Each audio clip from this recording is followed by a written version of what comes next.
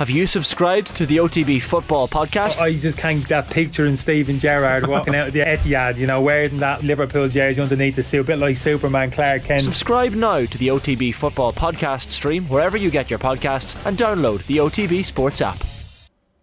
And this is where it all starts. Good morning to you. OTB AM, Friday morning. Adrian here, Owen there, and Colm there. Morning, lads. How are you, Adrian? How are you, lads? How's it going? Very well. Yeah, Jesus, that was a bit How of are a you, slow Colm? out of the blocks. I'll go first. I was waiting for Owen Man's because having a drink. He sat there for like 10 minutes just fluting about doing nothing. No, I was actually waiting for Owen to go first this week because last week you gave me the floor. I was just being generous to Owen because no one ever asks Owen how he is. Everyone just presumes Owen's always great, always on form, always ready to go. We And never they would be really right. ask you how you are. They would be right, wouldn't Okay, they? on. Yeah, I'm Yeah, never right. not on form. You all right?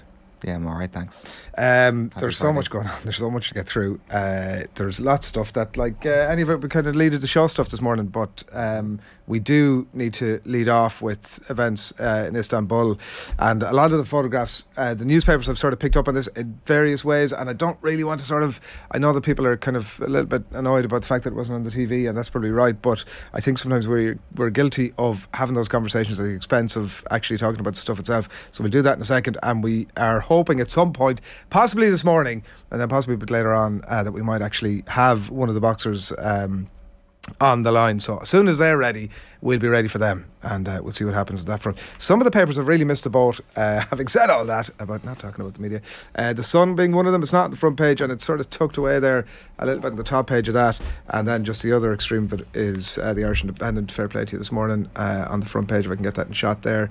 Brilliant scenes from the ring yesterday, and it was quite the achievement from Team Ireland at the World Championships. It was 3 gold medals that we'd ever won at this level prior to that, in the shape of Kelly Harrington and Katie Taylor on the women's side, and Michael Conlon then on the men's side, and Amy Broadhurst and Lisa O'Rourke. Congratulations to both of you this morning. Incredible achievements, really. As I said, only 3 others before them, and loads of firsts as well. First time to win 2 golds at 1 championships. First time that the boxers went into the ring for finals after each other.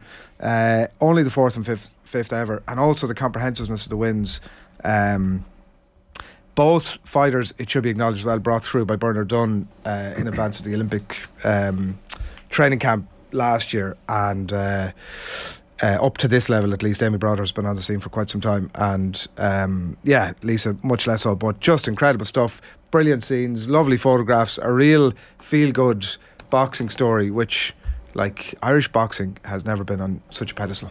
No, like, I know, Gavin Casey was on the show last night, and he had in this piece as well that they'll take home €86,000 in prize money, and then on top of that, obviously, you have the base level of Sport Ireland funding, which is guaranteed now because they've medalled at a major championships, €40,000 in funding. Those sorts of things are significant, and they're significant on a number of fronts. They're significant, obviously, for their day-to-day life, and also for keeping them in the system, and the lights of professional boxing, which have been so brilliantly illuminated over the last little while, might become a little less attractive, and there might be more opportunities for Ireland to win medals over the course of the next few Olympic Games as a result of that success yesterday as well. Obviously, the question around who goes to Paris, what weight divisions people will be fighting at, is actually a really complicated question, and we're unsure what knock-on impact this will have in Paris. So this is about yesterday and what yesterday represents, and the fact that they've gone from 3 to 5 in the space of, what was it, half an hour of action yesterday? An hour of action yesterday. It goes down as one of the greatest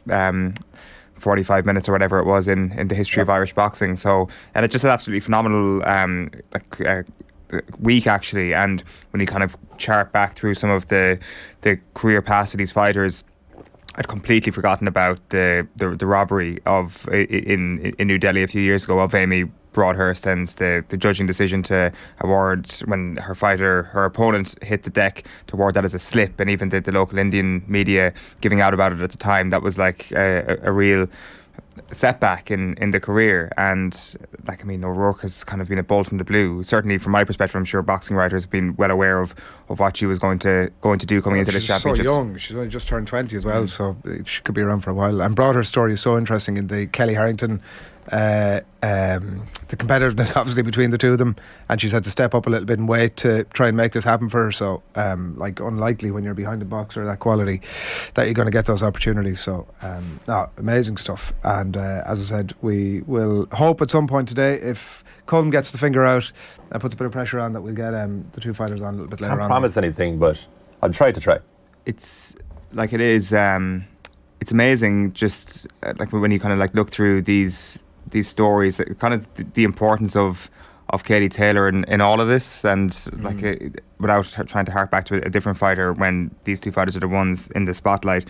Just interesting to see that like Broadhurst was in the Connecticut camp with Taylor before the Amanda Serrano fight, because obviously Taylor's camp would have wanted a southpaw fighter to come in and actually fight Taylor beforehand, and that's why Broadhurst was brought in, like to get that experience. And of course, obviously after 2012, there is this very visible role model, this icon for these boxers as well that exists, and they've actually learned from within and learned from the system that has produced so much success over the last little while. So yes, there is a lot of issues with Irish boxing, but I think yesterday is a day that probably illuminates some of the things that have been done very, very right. Yeah, they're totally badly served by the administrative level, obviously, and as you say, like such a shadow cast over the future of the sport at all in this country. If it's going to be absent from the Olympics, they'll struggle to keep it afloat. So we'll see how that pans out over the next while.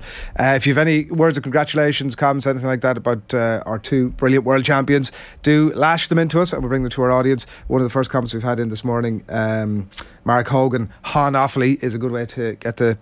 Mark's there every day saying that. Oh, is he? Yeah, he's a regular. Good man, Mark. Gav Sale says, happy to see the crappy quizzes back this week. So it is. Plenty to look forward to on that front later on. Myself versus Tommy versus Arthur. And can I just say, an exciting new round awaits. Oh, Jesus. How many about that weeks can we have an exciting... I thought you were excited about this. We discussed how excited you're going to be about this. Yeah, I'm very excited. Absolute shambles. But it is all up for grabs, I think it's fair enough to say, without casting too much aspersions on the two lads. I think, I nearly feel confident about it. Big scenes in the football last night, including Everton securing their position in the Premier League, and I was watching Aston Villa Burnley, as I'm sure probably lots of other people were as well. Same. Last night. So nice. Frustratingly, not realising actually that the game was on Premier Sports, but there we go. And also, by the way, I didn't really bother because I saw they were 2-0 down and I thought, well, sure, that's that. It's all gone to the final day and they could well be screwed the way things are going, but they've obviously turned it around.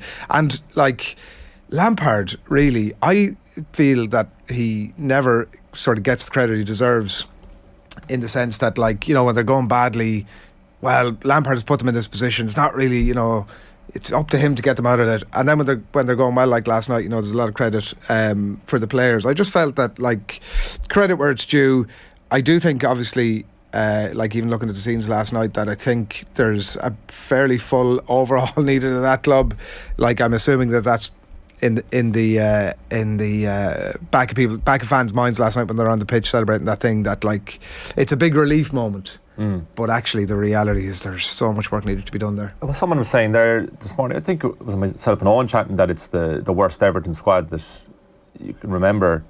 Like I think like it is a talented squad. Like if you're having the likes of Donny van de Beek, Dele Alli and Alan on the bench in a do or die match, you're doing something right on paper in terms of the players you're recruiting, but it's just the inability for Everton to find any cohesion at all this season. And I agree with you, Adrian, that I think with Frank Lampard, and I think we're guilty of it too, is there a bit of joy in seeing him suffer a bit? I don't know if that's the kind of feeling towards Lampard. And I like WhatsApp groups last night, people were absolutely delighted at half time that Everton were 2-0 down. The same WhatsApp group an hour later was like expletive ridden sentiment towards Crystal Palace's inability to see the match out. I mean, it's the first time Everton have ever come from 2-0 down at half time to win a Premier League match.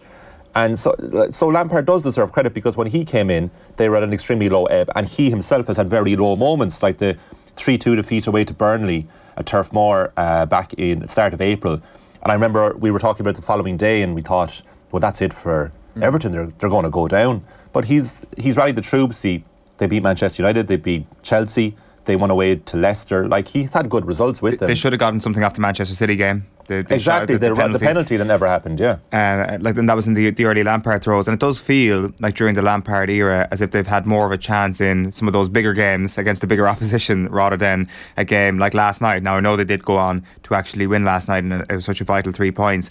But I'd love to know, like, where does this season rank for Everton fans? It'll certainly go down as one of the most memorable, and like that's what football is all about, like about creating those sorts of memories. Like, if they're a team for me that are mid-table to 7th all the time, I know that's not a fact. 2003, 2004, they came close to getting relegated as well, but you do have to go back that far to find a similar level of threat for them, like parachuting out of the league. So for fans of a certain age, this will probably be one of the greatest moments as an Everton fan. I know they got to a cup final in 2009 as well, but other than that, really there hasn't been anything to shout about, and that's been positive because they've managed to stay away from relegation trouble. But with all the negativity this season, they've allowed themselves to put themselves into a great escape position, and that's just an amazing feeling as a fan. It's like finishing fourth. It's like for Tottenham fans, they probably feel like they'll have a better season now than Chelsea fans will have had, even though Chelsea finished above them. It's like the sense of achievement of actually getting over the line and stumbling over the line. That's a pretty good feeling. Do you know, I can't help but feel, I agree with all of that, and I can't help but feel when I saw the pitch invasion last night after the match, I was just thinking,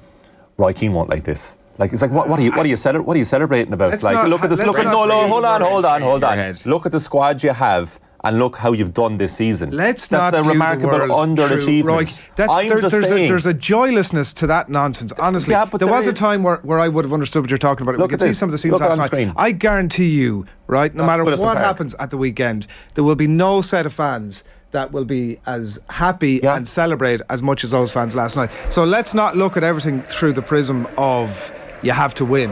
Like, that's bullshit. It isn't though, right? It isn't though. Come on. No. It harks back to a conversation the lads were having in the studio during the week. You can't say that, success is just for one team at the end of the season to win the league and that's it. There's a joylessness to that that you struggle to get out of bed for in the morning. I agree. I didn't realise this would get you going so much. This is interesting because I was just thinking of the point of view that Everton really have nothing to celebrate other than the fact that it's massive relief. Other than and you look at the celebrations last night, and out of context, you think, geez, if Everton won the league, have they won their first trophy since 1995? Many people would say they could sprint down to the dressing room and be like, geez, we got rid of that. They have more reason to celebrate. But celebrate suggests a massive success. Right? That's an incredible success. It's relief. You see, you're using that word to suggest you have to win a medal at the end of it. And not necessarily. If they qualified for the Champions League this season, or even the Europa League, even the Conference League, second last day of the season, that's celebration. They ain't rushing the pitch. They're not rushing the pitch like that if they qualify for the Champions League. Let's face it. Why?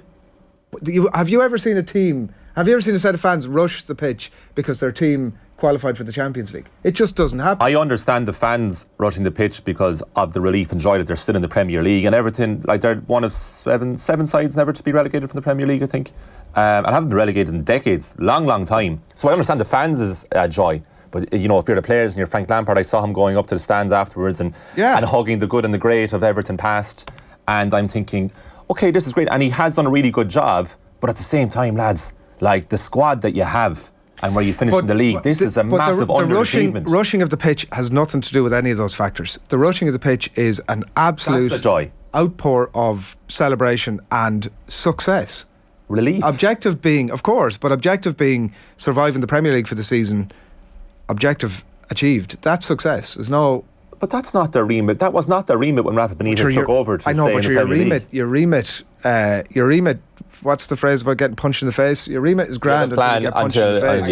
Mike Tyson's line. I think there would have been a pitch invasion had Everton qualified for a Champions League because it's Everton. I agree. And also it's Goodison Park, which is conducive to a pitch invasion. The reason why we don't see pitch invasions for Champions League qualification is because those stadiums that host Champions League teams you're not able to get onto the pitch. Like, you can't get onto the pitch at Anfield. But there's also a sentiment, like, honestly, if depending on the circumstances, I give that caveat for sure, right? Because Liverpool maybe get ahead at some point and City are drawing and it looks like suddenly Liverpool are going to go in and the balance may go that way. But if everything goes as expected at the weekend, there won't be any pitch invasion about winning the Premier League. And regardless of, I take your point. It's not because you literally can't. Is it not because like Goodison Park is actually? Is there anybody out there who can illuminate? No, but I mean, I do take your point. It's obviously a dinosaur of a stadium and it's easy to get on great on stadium the pitch. by all accounts. But what what I'm saying is, are we afraid of libeling? Are we libeling the stadium? Well, all I've heard is good things about the place, to be honest. No, that doesn't mean the dinosaurs were great. What I'm saying is, like, it was the sentiment at that moment that those players rushed on the pitch. Now, there was some stuff that went on in that game, obviously, in relation to Patrick Vieira afterwards, that was awful, and there was stuff that went on with the Nottingham Forest game the other day with Billy Sharp that was awful, and it's not to condone any of that stuff. But the sentiment, I believe that the sentiment that carried those like tens of thousands that we saw on the pitch onto the pitch last night would have been there, no matter if they were at like somewhere soulless like the Emirates Zone or, you know, some other high profile stadium. Well, like what would your view of the major sentiment and emotion of those fans being from the outside? Did you assume that they're just absolutely thrilled with the job that Frank Lampard has done in the latter few weeks of the season, or would you like hypothesise that, well, it's just massive relief, an outpouring of joy? That's all it is. Yeah, I don't think anybody's like. It's not a celebration. I don't think it's a celebration. Will you stop? Jesus, do you? I'm not. Hold on. I know what you're going to say. Oh, if this you is come pure first, Roy you come Keane. last. I come from Cork, and I have to look at everything through the eyes of Roy Keane. It's a celebration, Colin. Like, I mean, it's nonsense. Of course, it's a celebration. Like, it can be a celebration based in relief. Like if you want to get it, if you want to dig down into. Well, that's what I mean. Nobody's sitting there being like, "Ooh, Frank Lampard, is he better manager than Rafa?" Do you think there's only one successful team in the Premier League every season?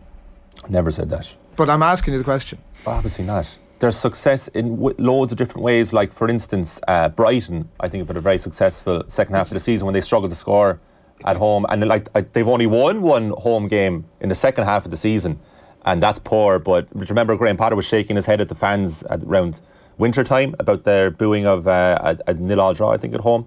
And they turned around to have a really good season. I know their home form didn't end up being great, but anyway, I would say that's a successful season for Brighton. He has been playing great football. They comfortably avoided relegation, and they have a good away record. Loads of positives. Of course, that's a celebration. That's success. Nowhere near getting European football titles, domestic cups. That's success.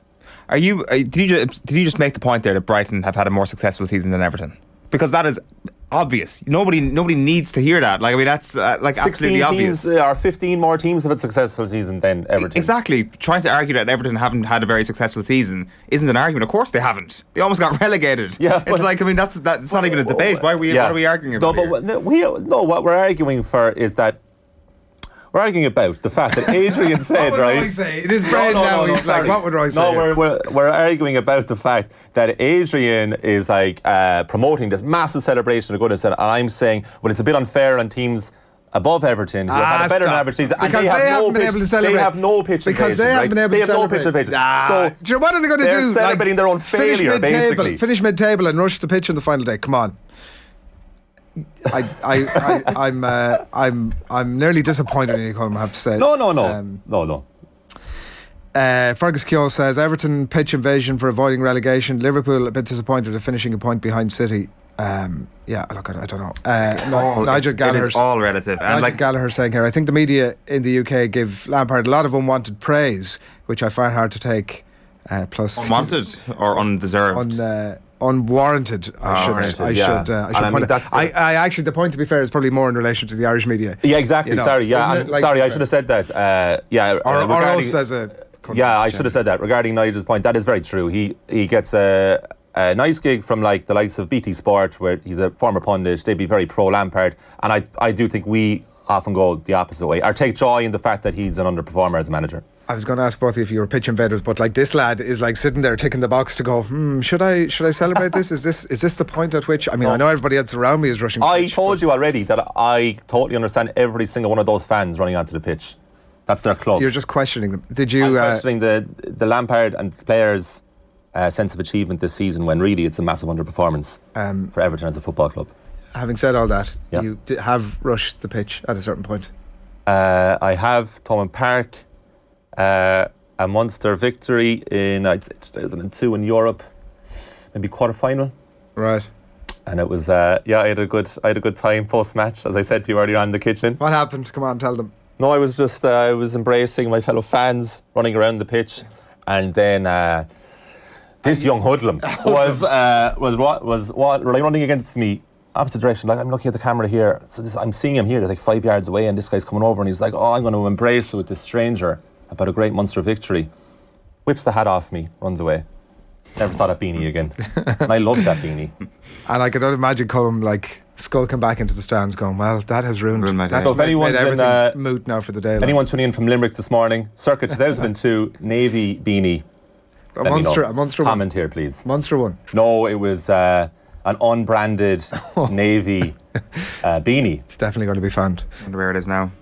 That's Pitch invasions happen all the time, though. Like, I mean, that's the thing. Like, we just see it in football across the water. We're like, wow. Because like, it's so sanitised, you don't normally see it. Is that? Yeah, like, I mean, there's pitch invasions on GA pitches every single week. Obviously, we don't see it in Croke Park anymore, but, like, isn't... the half-time kids on the pitch. No, I mean, at full time, like, players are mobbed by kids looking for autographs and people just... I don't know if that's a pitch invasion much as no look, I don't want to sort of get on that same road as your man here, but I like there's an excitement for the kids to get on the pitch as opposed to the team's just won and better get out there. Like there's a bit of the madness about them. It's not like a load of adults sort of running the pitches. It's sort of a slightly different vibe to it. Yeah, but I take your point. It's not yeah, I do. Like, I mean, I do miss the pitch invasion in Croke Park, but then you do see things like the Billy Sharp situation and that absolute idiot going up to Patrick Vieira last night as well, and think to yourself, well, this is going to ruin everybody's fun. And